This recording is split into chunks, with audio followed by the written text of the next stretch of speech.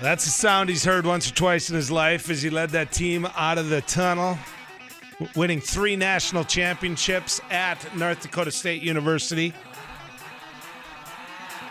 Being recruited by other institutions to say, you know what, come here and bring that here. Yeah, there's other challenges in life, and you move on to those. There's no question about that. Craig Bohl did that, but he'll always be remembered for his work here at North Dakota State University. I called Craig, a man that I had the privilege of working around and being around, and said, come on air with me today. And he said, you bet. Coach Bohl, good to have you back on News and Views. Well, good to be back, Joel. It's a special occasion, and, it's deep sadness. You and I have talked many times about Scotty. Scotty holds a dear, special place in my heart, along with a lot of other people. Yeah, no question about that. I think that for people who do jobs like you did, and I would see you. I'd see you traveling all over the state in places. We'd run into each other because we both traveled so much. And, you're sitting at a lot of different kitchen tables. And those parents that you're talking to and those young men that you're recruiting to come to NDSU, it had to help when you have them listening to a product as professional as what Scotty put out there. Well, there's no doubt. During 30-some years of coaching and being involved with a lot of media people, there's certain people, and it's always dangerous to go ahead and prioritize and have special friends and things of that nature. But Scotty, just like a lot of other people have said, was top shelf, and there was nobody that could take a situation that may have been a tough situation and somehow, in an artful way, frame it to where there was good in things. And there's no doubt Scotty was really talented at his skill. There's no words that I can describe that he would even come close to his art and his skill. But what was really a pleasure for me, Scotty, there's always a relationship that a head football coach has with the play-by-play guy. And there's very few people who can understand that. I think you have an understanding of that. And so when you come up and do a post-game interview after a great win or after a tough loss, or when you're doing your call-in shows, when you're running hardly any sleep and you walk up the steps of the Fargo Dome and there was Scotty with a Diet Mountain Dew with a big warm smile, really a special person. Yeah, and the other thing you knew was it was going to be game-related. You knew that Scott was even if you had to ask that tough question, it was going to be done in a way that was respectful. And I always liked that about Scott, how he was able to do that, because there's times in my life I know I wasn't able to achieve that same level, Craig.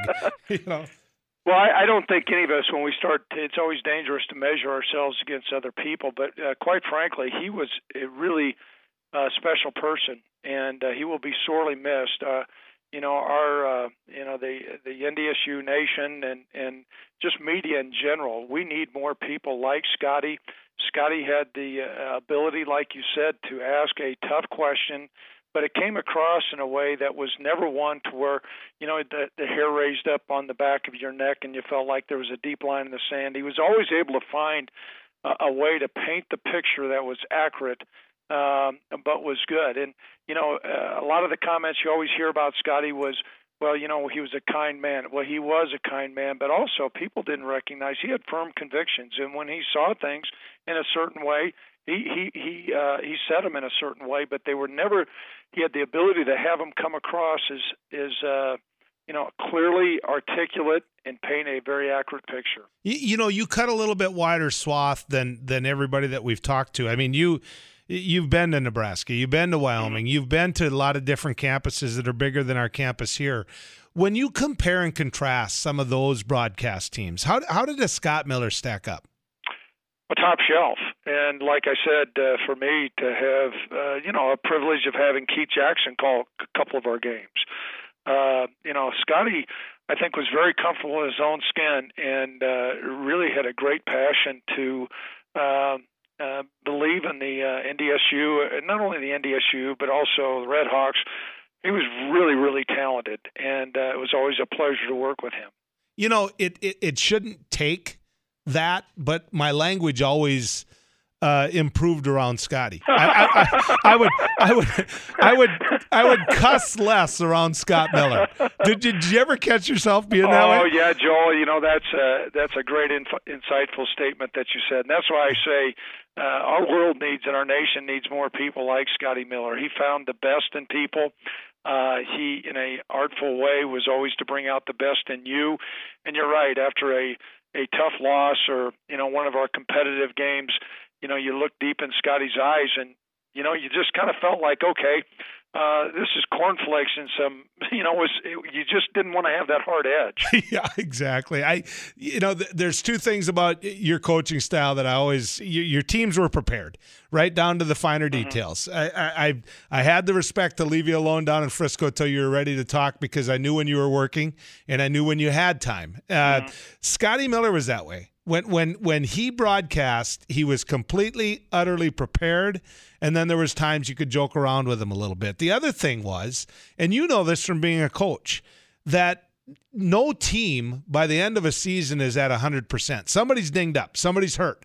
Well, Scotty Miller broadcast for the last 2 years pretty dinged up, and yet you wouldn't have known it from his broadcast. And I'm not sure that he didn't get that from people like yourself and others who understand what it takes to get the job done, Coach. Well, it's interesting.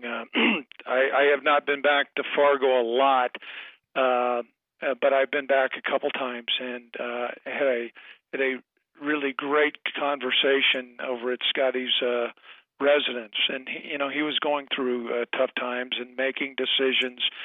And I'd mentioned to him that being a broadcaster is what you do, Scotty. It's not who you are, but those lines really were blurry with Scotty. That was who he was, and he was going to answer the bell. And that's where the comments that I always felt were accurate about Scotty was he's a nice, gentle man. He wouldn't say anything bad about anybody.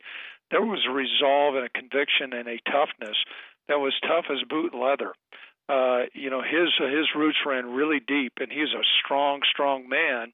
And I think that's evident in the ability that he had when, some other guys would have spit the bit out. Scotty answered the bell. Yeah. And I got to tell you, Craig, the hardest part was at the end when he was in need of more medical attention and trying to get him to focus on him rather than to focus on Bison athletics. It was really hard. Scotty was mad at me last year when the Bison made it, into the NCAA basketball tournament. He wanted to go, and he had just had a surgery, and there's no way he could get on a plane and go. And I said, Scotty, I'm sorry, but you can't go. And he was mad at me, and then. And he had ways of showing he was mad without the typical ways that you and I might have used. But I knew he was mad. And when I got back, he came up to me and he said, "You were right. I wasn't ready for that. Thank you." Who does that? I mean, what a great guy. He's a top 1%, Joel. He was a really, really special person. He's a special person in my life. It's difficult as I walked in the office today and heart saddened.